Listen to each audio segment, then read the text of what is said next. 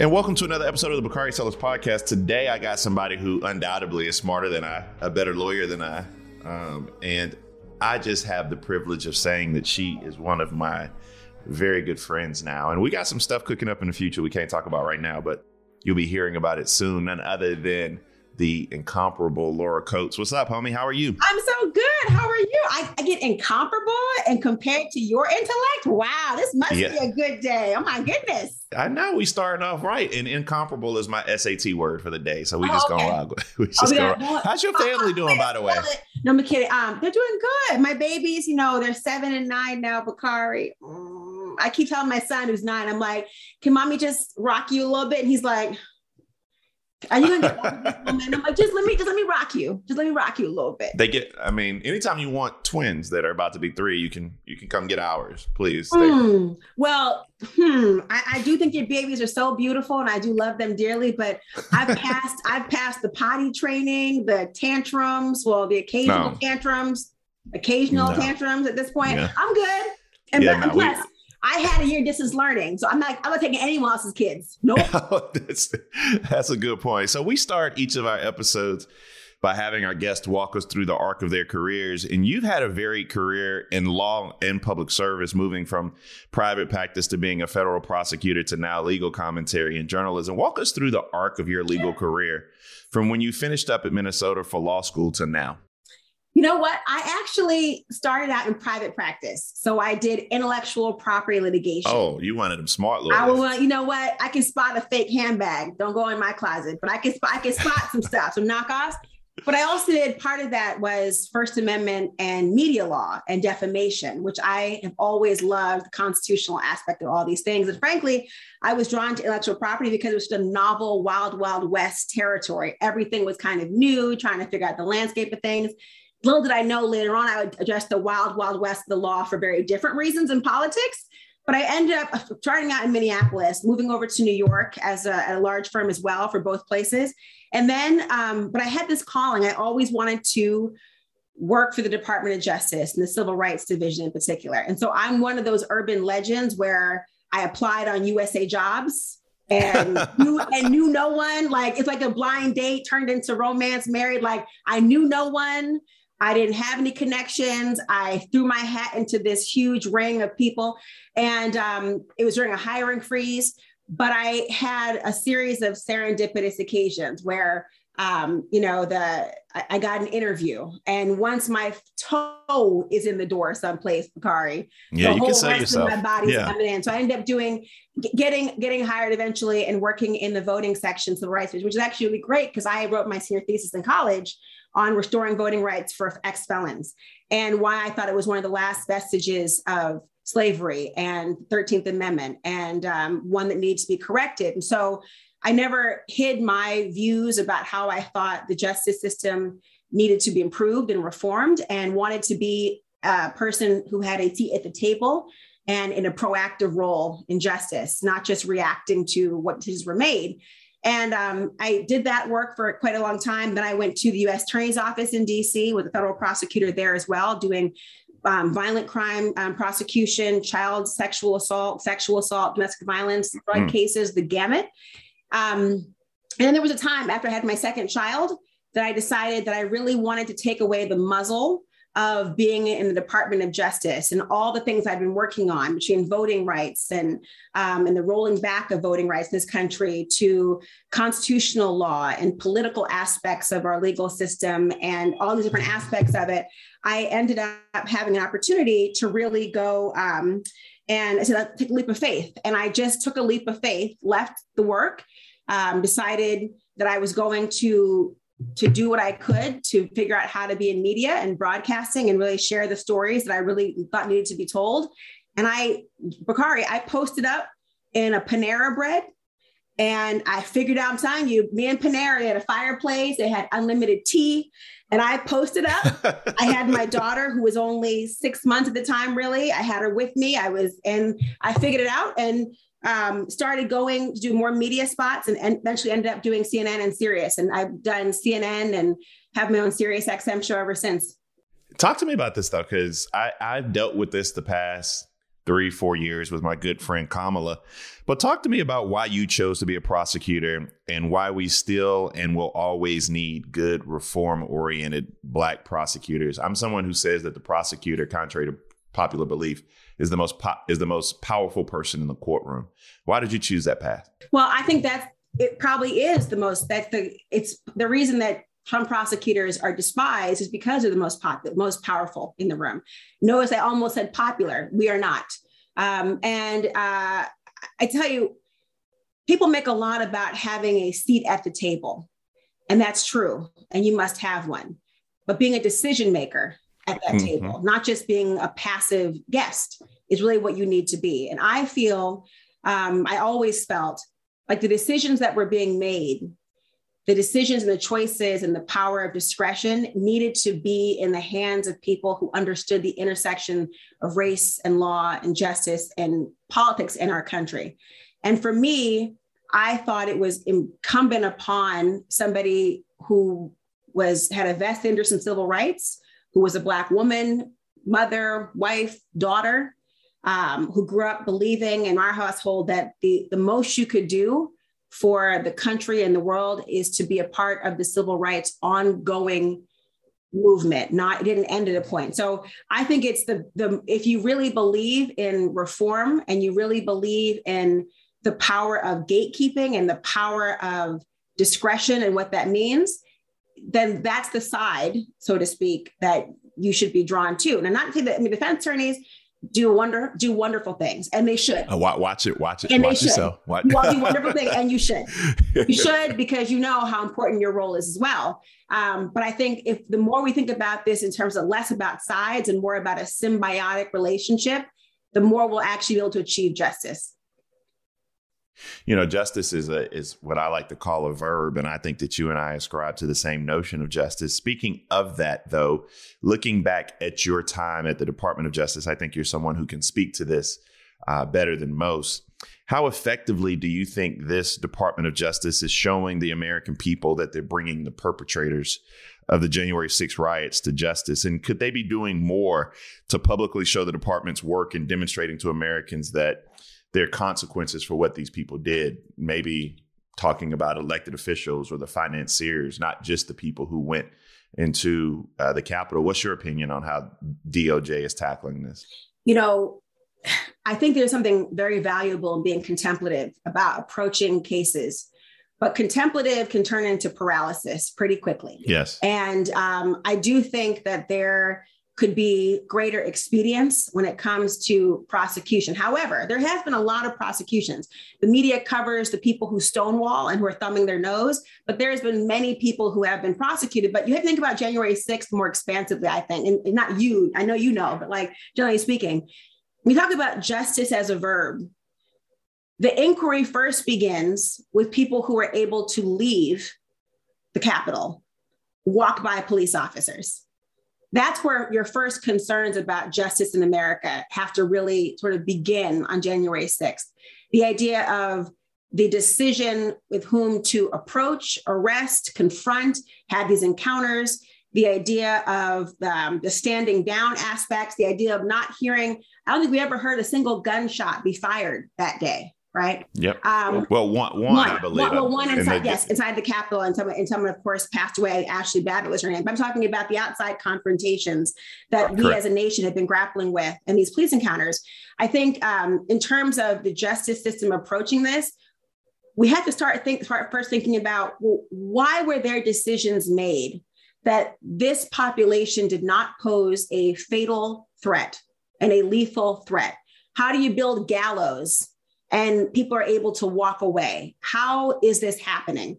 On the other part of it, in terms of the decisions of with whatever force and vigor to prosecute, I think that they could be doing more to highlight the cases and tell the American people what they're actually doing to secure justice. Having it trickle out when the media pays attention is not going to be the best way to show people that there has been a universal approach to justice. So they should do more on messaging, but also do more to show that these sorts of crimes, the idea of attacks in this respect, should be treated as seriously as any other in our country. Yep. Yeah. Tell me this, though. I mean, January 6th is one thing, but what we're also seeing is this rise of extremism and domestic terrorism and white supremacist domestic terrorism, if we want to be accurate about our terms. How do you think, or how do you suppose, one, from your perch, the department is handling this rise? And, what more can the Department of Justice do? I mean, this is right in their bailiwick. You've had the kidnapping plots of Governor Whitmer in Michigan. You've had the coup. And we've seen this rise of these extreme white supremacists everywhere, from our own police departments to now even in Congress with Marjorie Taylor Greene and Bobart, I don't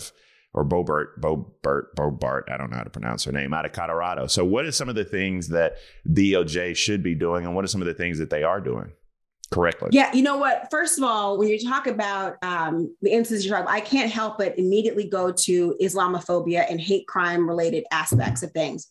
And there needs to be so much more done to confront the rise of nationalism, because I don't think you used the word correctly. It didn't just emerge all of a sudden. It is not happenstance that people are able to organize with the speed and the scope that they are. It shows you what was always lurking in the shadows. It shows you, in many respects, an explanation, not justification, an explanation for why slavery lasted over 400 years. It wasn't just a single person. It wasn't just one politician. It wasn't just one person who had an idea one day. There was a concerted effort to oppress and to maintain the power dynamic in a way that hurt people. And I think what needs to be taken into consideration is the idea that, given the fact that it was not a spontaneous combustion, essentially, that there needs to be more focus, investigating wise, on the roots of it, on the chatter online, on the ways in which the people are able to come together and organize in these ways. And it really is a threat to national security. So anytime we're talking about national security, I think that a conversation must be had about incorporating white nationalism, because that's a threat to our everyday lives. It's a threat. We talk about terrorism. We focus on international terrorism without the same emphasis on domestic terrorism, which allows people to evade the same level of prosecution. And with this prosecution, Bakari, it's about deterrence. If people knew there were consequences to their actions that would be immediately rectified, that prosecution would occur, and when they're prosecuted, you have enhanced sentencing, it does a lot towards stopping things. It doesn't mean the mentality, ideology stops. It means how you act on it. It means your willingness to feel emboldened by it. And so I think you have to envelop it into conversations about having domestic terrorism statutes in place, about how to increase the surveillance when it comes to hate crime type legislation and the power of the FBI, and tie it to national security, because only then will people take it seriously if they believe any day, any moment, any second, you could be the target of somebody's hate. Yep. That becomes part of the all in together philosophy. My foot's asleep all of a sudden. Let me adjust. There we go. It fell asleep. I was trying to look as tall as you in the screen just now. I don't know. How you sitting on your foot when I know you're wearing those Louboutins or Jimmy Choos that you wear? Well, actually, I have on a beautiful suede stiletto right now.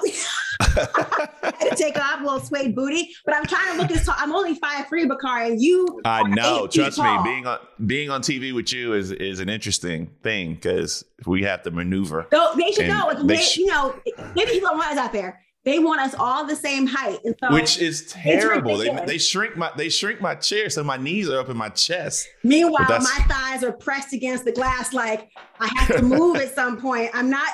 Everyone knows I'm not as tall as Bakari Sellers. Okay, I'm okay with him being taller. It's not a power. No, they want to make us all look 5'5". We were talking about this white supremacy and domestic terrorism, but we've also seen a rise of vigilantism, I believe, in this country. I think it's all tied in. Talk about your analysis of what you saw in the Rittenhouse case and the Arbery case, which were vigilante-esque incidents in this country. I actually thought that there was reasonable doubt enveloped throughout the Rittenhouse case, but I think that most people's frustration lies in the fact that he was treated differently from the beginning to the end and given the benefit and grace of his youth, where most Black boys are not. So what's your analysis of both tied into this larger rise of vigilantism and supremacy we see in this country? Well, on vigilantism, I have a very expansive view in terms of how these cases are alike and then different. One, vigilantism in general, if you believe that you are somehow entitled to play the role of law enforcement, that speaks volumes about who you think your position is in this country and your level of entitlement. It also speaks to a dissatisfaction to the nth degree of people and their view of law enforcement. You're talking about in the Rittenhouse case, he believed when he saw the rioting in the wake of, as he called it, the wake of the shooting of Jacob Blake, who remains paralyzed based on 7 shots to his back in front of his children. People talk about Rittenhouse, but let's not forget what happened to Jacob Blake. And that officer was not prosecuted. His attorney actually brought that up in part of his argument and made the point, well, if that wasn't prosecuted, well, this shouldn't be prosecuted. So there's an idea here of them making these analogies. But I'll say in terms of what the role is, we have a long history in our country of allowing people to be deputized to act in the role of law enforcement when they think that the law isn't doing enough and the people who are targeted. This goes back to the Klan. This goes back to the idea of having the Klan emerge to try to usurp law enforcement, to take the law into their own hands. We see it all across this country in older laws as well. I mean, Georgia's example is going on there. But I think when we talk about vigilantism, Bakari, it has to be a discussion about why people feel so emboldened to act. And the reason is there aren't consequences to their actions. The idea of most people who feel marginalized in our society will say, we're going to sort of hope justice will see the light of day. There are others who say, I'm going to make this happen to my own determination and definition of what justice is. And I'm going to act on it. I see the Rittenhouse case and the McMichael and Bryant trial different, because the Rittenhouse case was more of a conversation about his views of the ability of law enforcement to contain rioting and the stoking of the flames politically of, look what's happening. They're not going to have your back. They're not going to help. It's according to you what should happen. The McMichael and the Roddy Bryant trial was about these 3 men who saw a Black man running and said, he must be doing something illegal. He has no right to survive this encounter, and killing him. This is a different form of vigilantism for different reasons. It's a different form of being deputized. The same conversation, Bakari, can be said about the Texas abortion ban, deputizing people around the country to be able to do what they think the law enforcement is not capable or is not doing, but they thematically are distinct. But in any case, you and I have talked about that, talked about all these cases and talked about the reasons why the prosecution was going to have a hard time meeting its burden for one case versus the other. The killing of Ahmaud Arbery, a much more clear-cut case than the shooting encounters of Rittenhouse. No question. No question at all on that. Since you are a veteran of the Department of Justice, and particularly on voting rights, I have to ask, just so listeners understand, what type of handicap is placed on our good friend Kristen Clark over there at the Department of Justice because of the inaction of Congress when it comes to the issue of voting rights? It seems as if not only do we not have 10 Republicans, which is crazy because I was reading an article on Bob Dole the other day, and they were talking about how in 1982-83, Bob Dole literally led the effort to reauthorize the Voting Rights Act. Bob Dole, right? Now we can't get 10 Republicans to reauthorize it, and then we don't have 50 Democrats to limit the filibuster for the purposes of passing voting rights. So in your wisdom and experience, tell me what, if anything, can the Department of Justice do, and where do we stand on the fundamental tenets of democracy with your voting rights? I'm so glad you asked that, Bakari. And it is shocking to think about Bob Dole being the person to advance it, because we so often think about voting rights in this country as a partisan issue. It should not be. It's a democratic issue.